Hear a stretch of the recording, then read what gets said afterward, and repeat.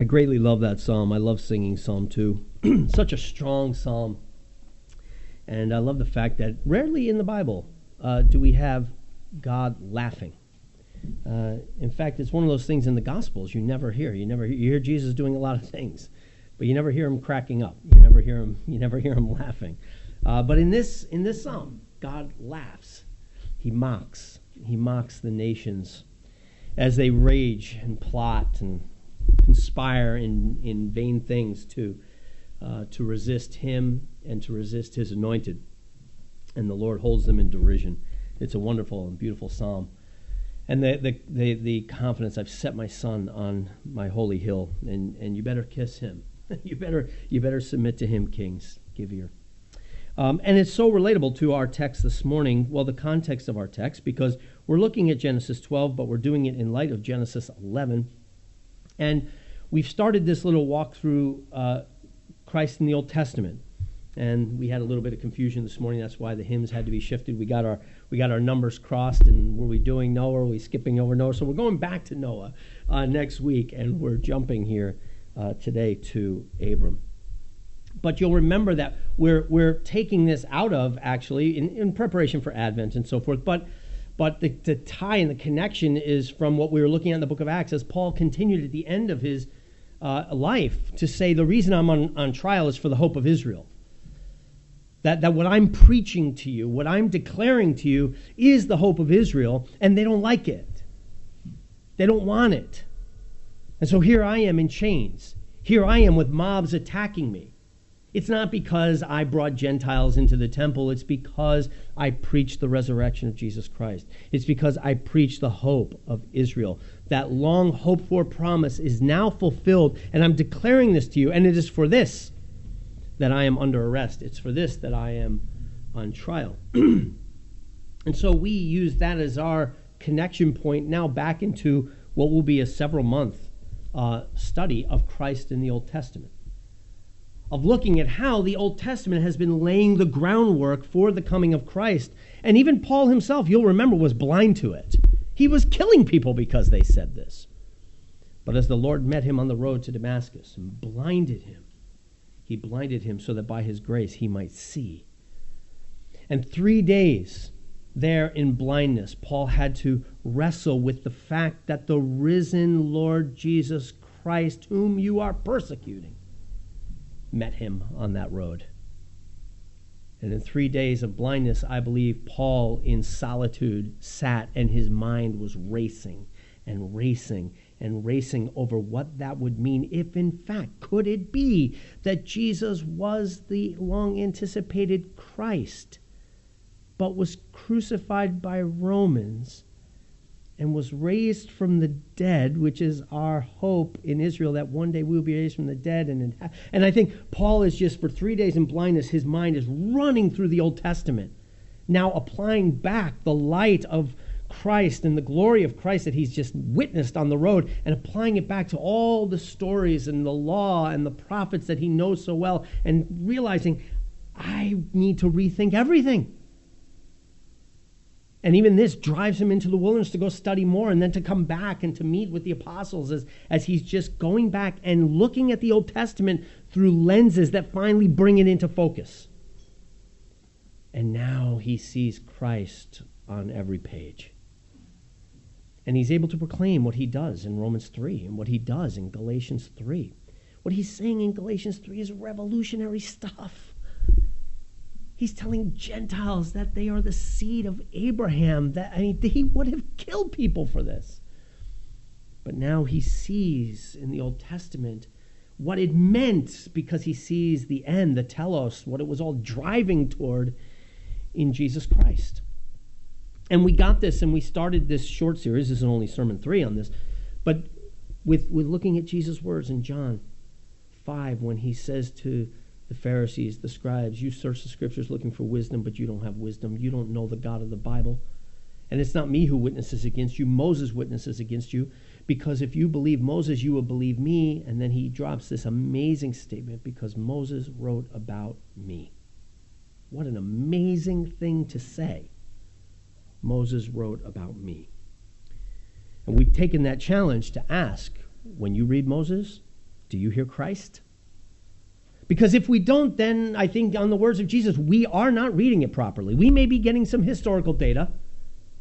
We may be extracting some moral lessons, but we are not ultimately grasping the truth of the text.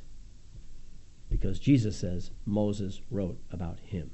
And Jesus took Cleopas and walked him through the law and the prophets and showed through all the scriptures how these things had to happen. When we read the Old Testament, do we see that?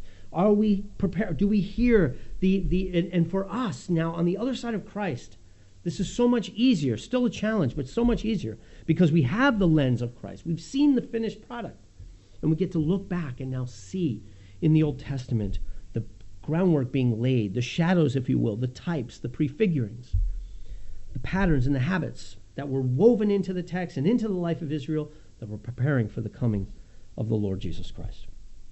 We considered 2 weeks ago just that statement, let there be light, and how in the very beginning we had this, the summary of the whole rest of the scriptures. And then last week, of course, dove into that text that really required 10 sermons, and that is Genesis chapter 3, and particularly verse 15, but not only that, but also verse 20 with God and covering them with the animal skins, and so spent time thinking about that. And we're skipping over Noah. We'll come back. But today, let's jump then to Genesis 12 and the story of Abram. But for us to appreciate the story of Abram, and hopefully we can have the Galatians 3 and even Romans 3 kind of hanging around. We won't deal with those texts specifically today, but they should be hanging in the background for us as we read, as we think about this. We come to the story of Abram, where God calls from all the nations, if you will, or from all the peoples, from all these descendants. He calls one. He calls Abram. And from this one among all the nations, this one from among all the peoples, as they're being scattered over the face of the earth and as they're spreading out, God calls one. And from this one, he says, I am going to do a great work of reconciliation. I am going to undo what has been done. So let me just read. I'll read Genesis 12, 1 through 9. Let me just read this, and we've already had Genesis 11. So now let's pick up in this part of the story, and then we'll come back and sum it all up. Now the Lord said to Abram, get out of your country, from your family, and from your father's house to the land that I will show you, and I will make you a great nation. I will bless you and make your name great, and you shall be a blessing. And I will bless those who bless you, and I will curse him who curses you. And in you all the families of the earth shall be blessed.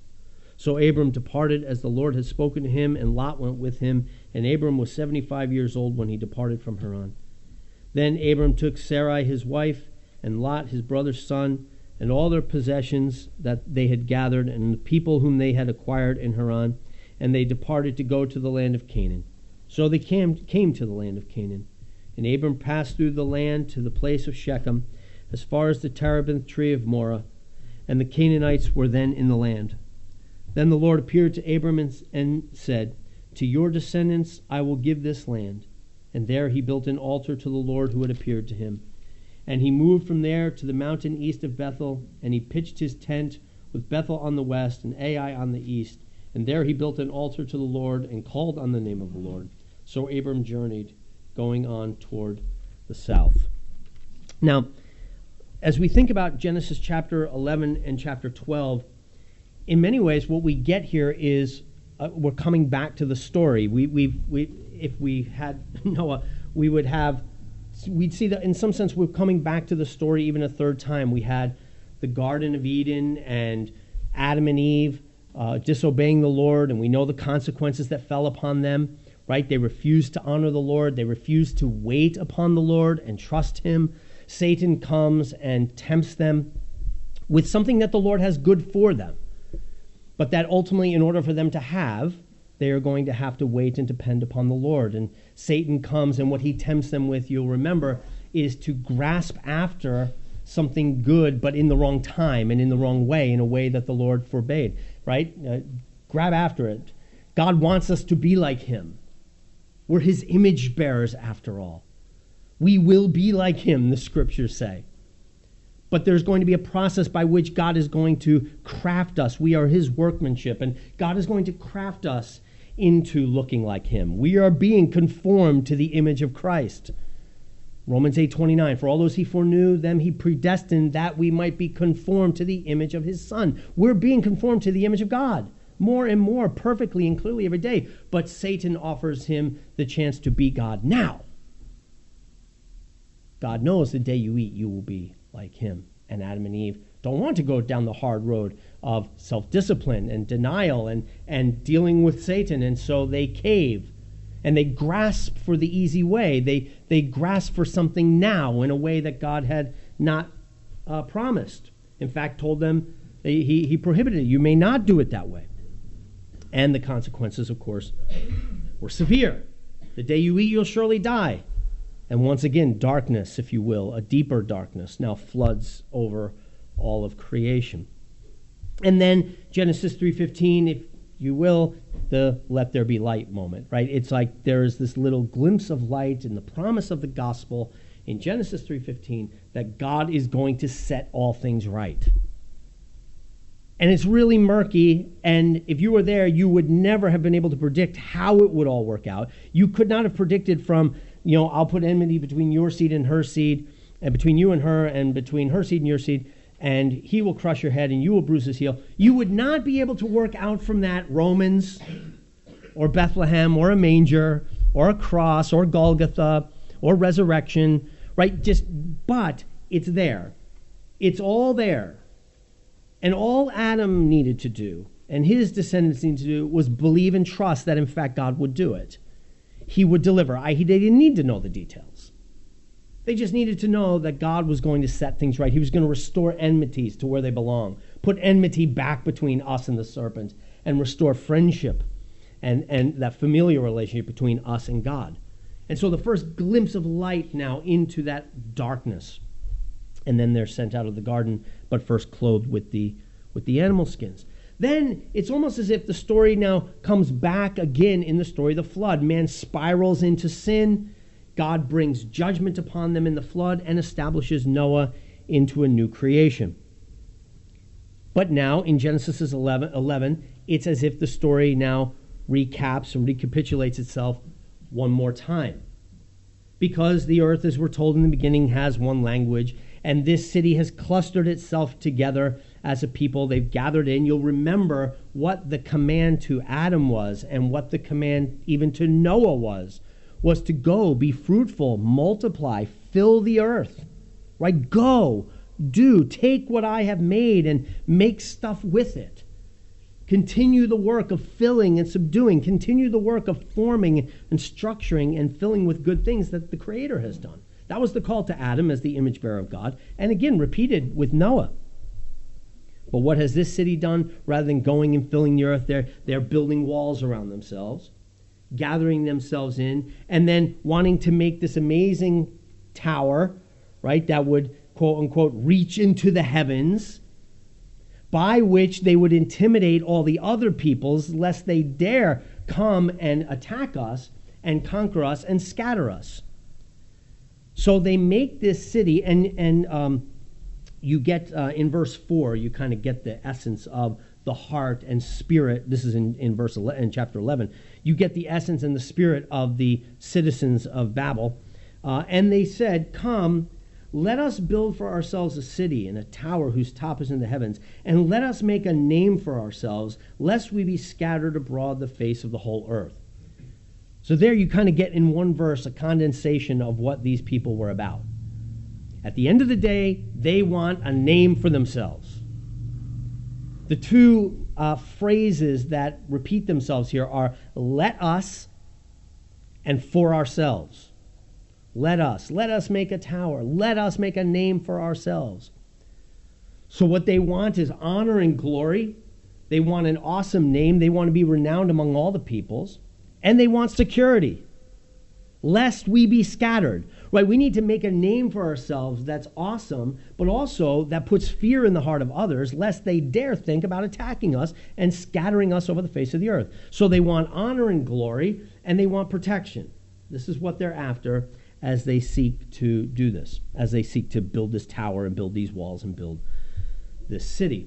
Now, of course, the Lord mocks them. Again, the Lord laughs. He holds them in derision. And there's all kinds of echoes in Psalm 2 of this story also, right? Here they are, so cocky, so self-confident, so self-absorbed, right? No desire here to glorify God, no desire to obey the word of God, to be fruitful multipliers and fillers of the earth with good things for the glory of God.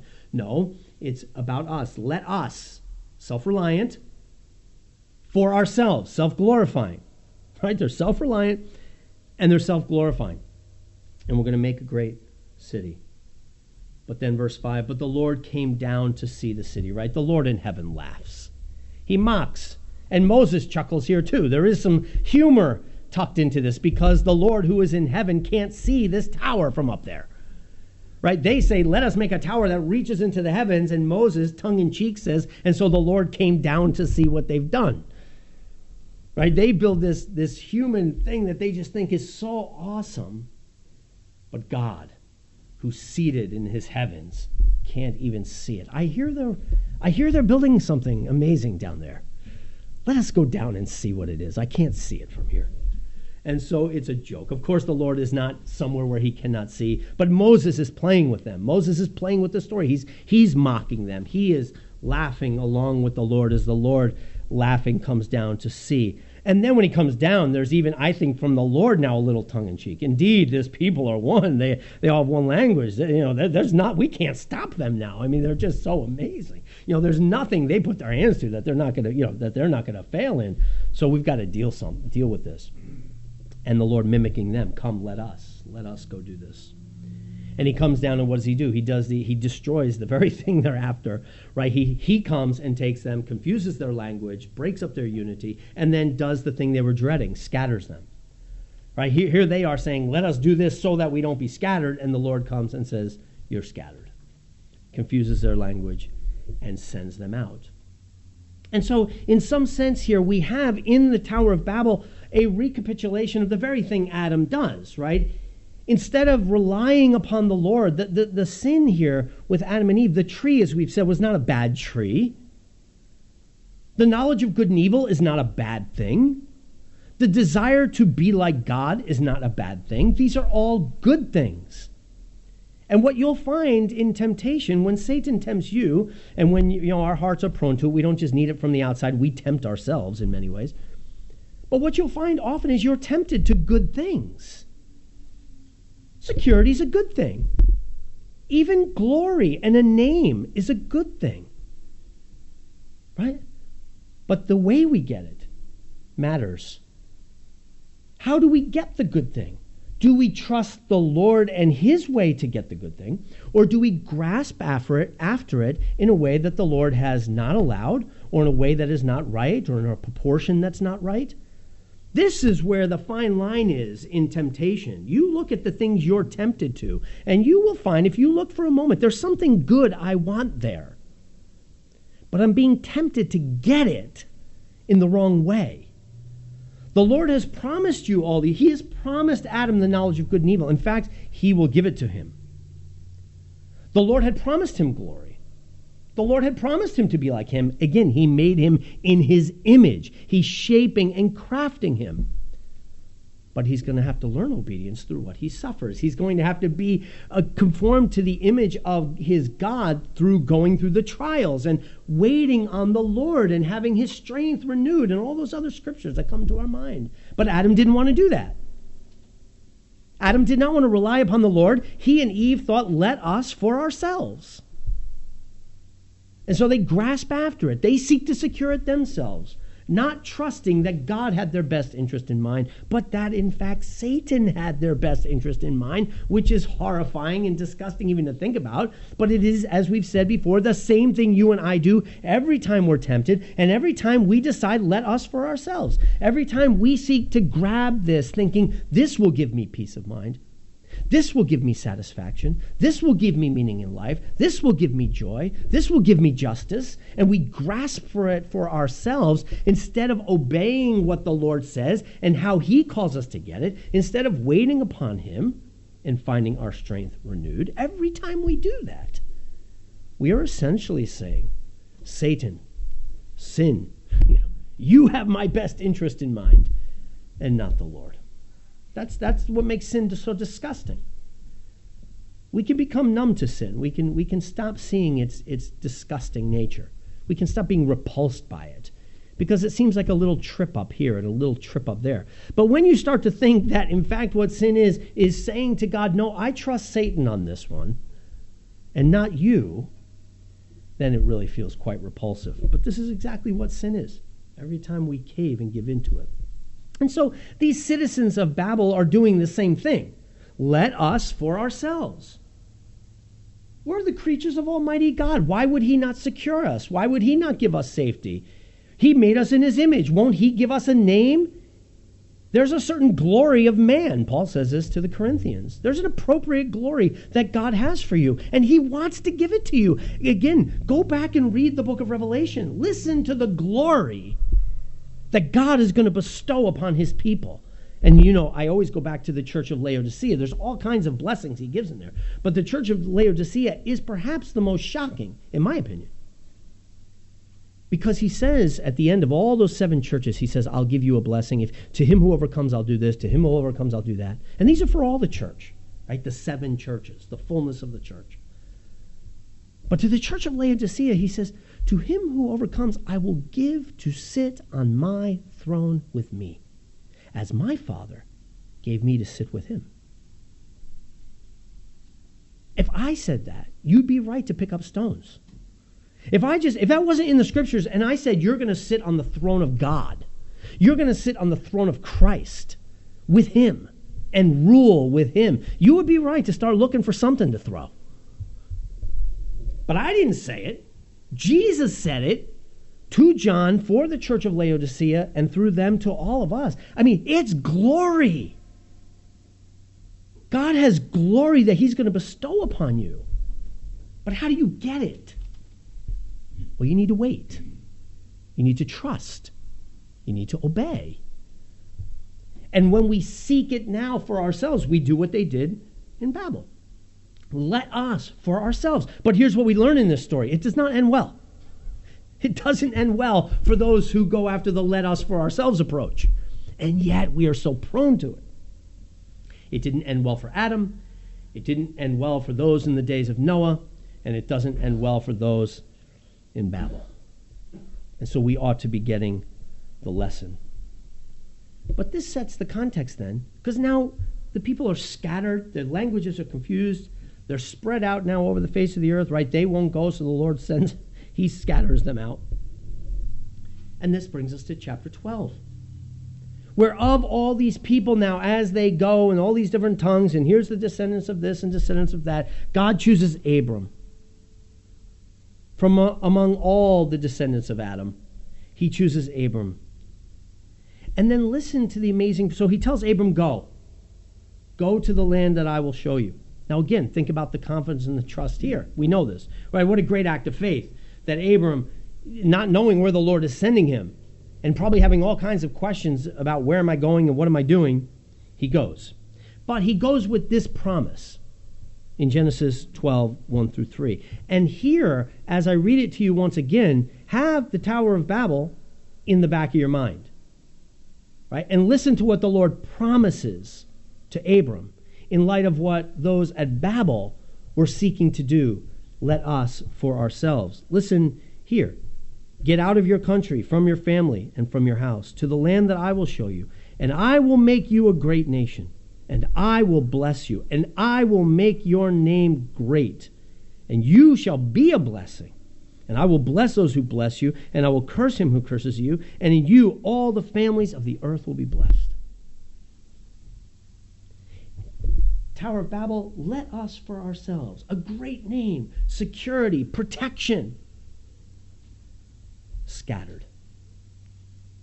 But to Abram, go Abram, and I will. The refrain in the Tower of Babel, the repetitive refrain, let us for ourselves, let us for ourselves. The refrain in Genesis 12, I will, I will, I will, I will. Either we trust in him or it's let us for ourselves. But notice the I wills of Genesis 12 is, I will do for you the very things they wanted. They wanted a great name. I'm going to make you a great nation, and I will make your name great. It's not like the desire for a great name is a bad thing. The Lord, again, made us for glory. But it's a derivative glory. It's a glory given. It's not a glory we can grasp after. It's a glory He will give to you. And He promises here to do it. Trust me, Abram. You go, and I will make your name great. And they wanted security, lest we be scattered over the face of the earth. But the Lord steps in and says, I got your back. I will bless those who bless you. I will curse those who curse you. And rather than like in Babel, where it's let us for ourselves, and you will be an intimidation to your neighbors, Abram, you do this, I will make your name great, and I will make you a blessing to your neighbors. I will make you a blessing to all nations. Through you, all the nations of the earth will be blessed.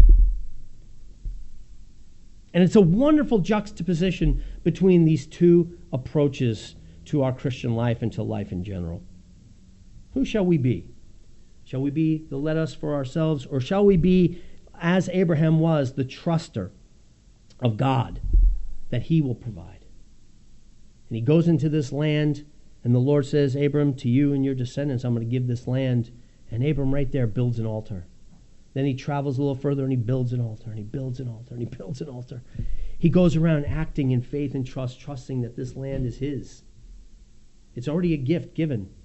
And so he plants these altars as acknowledgments that this is the land the Lord God is going to give. But he's going to have to wait. He's going to have to wait. In fact, your descendants are going to be enslaved for 400 years. You're not going to get this land. And you know, Abram's going to struggle later in the text. He's going to struggle with waiting. And we're going to find with Abram, he's going to do the same thing. Let us for ourselves, Hagar. Right? Hey, Sarah, let us for ourselves. And Sarah says, okay, sleep with my maid. And Abram slips into the let us for ourselves. And the Lord pushes him right to the limit. I mean, the clock is ticking. And it's well past time for Abram and Sarah. And Abram just can't make sense of it. And so he pulls a Babel, let us for ourselves. And it doesn't end well. It ends with Ishmael. But the Lord is working in Abram, and He's bringing him through his life until finally, again, we get to the sacrifice of Isaac. And again, Abram trusts and recognizes, I've got to wait upon the Lord here. And though this makes no sense to me, I'll do it because I'm going to trust the Lord. He promises, He will give. So it's a wonderful and beautiful juxtaposition here. The Lord makes these amazing covenantal promises to Abram. And what we have in Genesis 12 then is a statement, a redo, if you will, of the covenant of grace. Now again, we skipped over Noah, but this is the third iteration of the covenant of grace. That is God's covenant to bring light into the darkness. God's covenant to bring deliverance. Genesis 3:15, in the darkness of the sin there in Garden of Eden, everything went dark. Adam's relationship with Eve went dark. Adam's relationship with God went dark. They're hiding in the bushes. It's complete misery and darkness. And God brings light in Genesis 3:15. I'm going to do it. And then to Noah, He brings him into a new creation and gives the rainbow in the sky and says, I'm going to do it. And now in Genesis 12, He pulls Abram out and says, and I'm going to do it. And guess what, Abram? I'm going to do it through you. But how does this drive us forward to Jesus Christ? Because, again, we don't want to make these stories moral stories. Like it's like, okay, be like Abram, don't be like Babel. Though that's true. That is true. Right? There's a lesson there. Don't be the let us for ourselves. Be the one who says, I know you will, you will, you will, you will, and I trust you, and I will wait. But even in this text, in Genesis 12, we do have a big fat, as I said earlier, a big fat question mark that should be over this text, and that I believe is over the rest of the Old Testament, and which you already got the solution to because in our reading our word of exhortation today, we saw the resolution of the question mark. But here we get that big fat question mark put over us, and it comes in verse 3. And I will bless those who bless you. I will curse him who curses you. And now listen to this. And in you all the families of the earth shall be blessed. Now that sounds beautiful. What a beautiful sounding thing. Abram, in you, all the nations of the earth will be blessed. It's wonderful. And don't forget that really the Jewish people, even to the time of Paul, I believe, had this idea that what that meant was that Israel was going to be so beautiful and glorious that they were going to be like this city on a hill that was just going to just roll down blessings upon all the nations. The nations were all going to be blessed because there was some association that they had with this amazing place, this amazing people called Israel. It's going to be so much blessing that it's just going to overflow the cup and just roll down to the nations. But they're not reading their scriptures.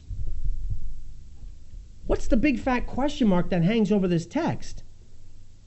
The question that hangs over this text is, but all the nations of the earth are under a curse. Have we forgotten in the grandeur and glory of Genesis 12, 1 through 3, and it's a beautiful text, have we forgotten Genesis 3? Have we forgotten that the world is under a curse? That the world is cloaked in darkness due to sin? That all the nations of the earth need to perish because of their sin? There is none righteous, no, not one. Jew and Gentile, as Paul says, are all wrapped up under sin. All are guilty. It sounds nice to say, through you, Abram, all the nations will be blessed. But how? It can't just be by this ascent into glory and everyone else will just enjoy the beams that flow off of my glory. Because sin has to be dealt with. Justice has to be done. Curse has to be given. And whether or not Abram felt the big question mark, whether or not Moses felt the question mark when he wrote it, we, knowing the scriptures, knowing that in fact God is just and cannot just brush our sin under the carpet and say, okay, we'll forget that now, and I want to be nice to everybody, and I want to kind of start over here, and so through Abram and his glory, everything's going to go well. We know that can't be the case. And so the question for us that should be left with us at the end of verse 3 is how? How are all the nations of the earth going to be blessed? And we know the answer because Paul resolves it for us in Romans chapter 3. The only way all the nations of the earth can be blessed through Abram is if Abram is cursed for all the nations. What Israel didn't realize in the very giving of this text is that it came with an unbelievable burden and calling. Yea, all the nations of the earth will be blessed by you, but rather than you just being so exalted that they enjoy the radiance of your glory, you're going to suffer for the sake of the nations, so that through you, Abram, they can all be blessed. But this was a calling much too heavy for Israel. Much too heavy for Abram. How could Abram do it? He himself was a sinner. We see just a couple of stories. I mean, even in the next story, Abram's down there with Pharaoh lying, trying to save his own rear end, give his wife away as his sister. That was a great job by Abram. But trying to save his tail. I mean, very quickly, we see that Abram is not maybe the guy for the task. And really now, throughout the rest of the scriptures, we're looking for the guy. Who can it be? Is it going to be Abram? Well, how about Isaac? Jacob? No. Joseph? Just one after the other, story after story. It's like, perhaps, no. No. Story after story after story after story, and when and how long. That's why I love that hymn, Come Thou Long Expected Jesus. There should be, when we sing that hymn and we get to Advent, it should be such a joyous thing to sing because it's the Advent cry of Israel. Who's going to be the guy? And they don't even know what they need. They need a guy who can come as the seed of Abram and through whom all the nations of the earth can be blessed. But the only way all the nations of the earth can be blessed, if in fact all the sin of the nations is taken by this seed, their curse extinguished so that blessing can be given. Guy after guy, person after person after person after person. No, no, no, but shadow, shadow, shadow of the one who is to come, until finally in John 1:29, as Jesus comes across the wilderness to be baptized by his cousin John, and John says, "Behold the Lamb of God that takes away the sin of the world." The guy. So I love it when Pontius Pilate says, "Behold the man." He says more than he knows. Behold the man. Behold the one. Behold the guy. Behold the seed. In Genesis 3, and that seed, he says, notice, go back and read Genesis 3. He says, notice he doesn't say seeds, he says seed. And that seed of Abram was Christ. Through you and your descendants, through you and your family, through you and your seed, Abram, all the nations of the earth are going to be blessed. And you wouldn't get the resolution of that question mark. Paul says in Romans chapter 3, for in times past he passed over the sins of his people. With great forbearance he put up with them until the day of Jesus Christ, when on that day all the sins of the nations, all the sins that you thought were left unresolved, were now taken and piled onto this seed of Abram, this descendant of Abram, this true Israel, this incarnation of Israel. All of it was piled onto him, that it might be dealt with once and for all. As it says, cursed is everyone who hangs on a tree, and he bears the full weight of the sin of the world, that now through him all the nations of the earth can be blessed. And hence, after the resurrection, Jesus then gathers his disciples for the Great Commission. And what's he say to them? All authority in heaven and earth is given to me. Now go to all nations, making disciples of them, baptizing them, teaching everything that I've commanded you. Why does the Great Commission come there and not in the beginning of the gospel? Because the sin of the nations has been dealt with. The gospel has come to fruition. The hope of Israel and the hope of the world has come to fullness and fruition in the crucifixion and resurrection of our Lord Jesus Christ. And now, finally, the promise of Abram can go out to all the nations. And that's the point Paul's making in Galatians 3. This promise, brothers and sisters, he says, is for you. It was for you in the very beginning. It was for all nations, Jew and Gentile. It was never about the Jews alone. That's why when people say, well, the Jews are the special people of God, I mean, they are a special people of God. But don't forget, the calling of the Jews was for the sake of the nations. The reason there are Jews, the reason there are physical descendants of Abraham, was for the sake of the nations. It was to bring in the whole world. All are wrapped up under sin, that then in Christ all might be brought through by grace and by grace alone.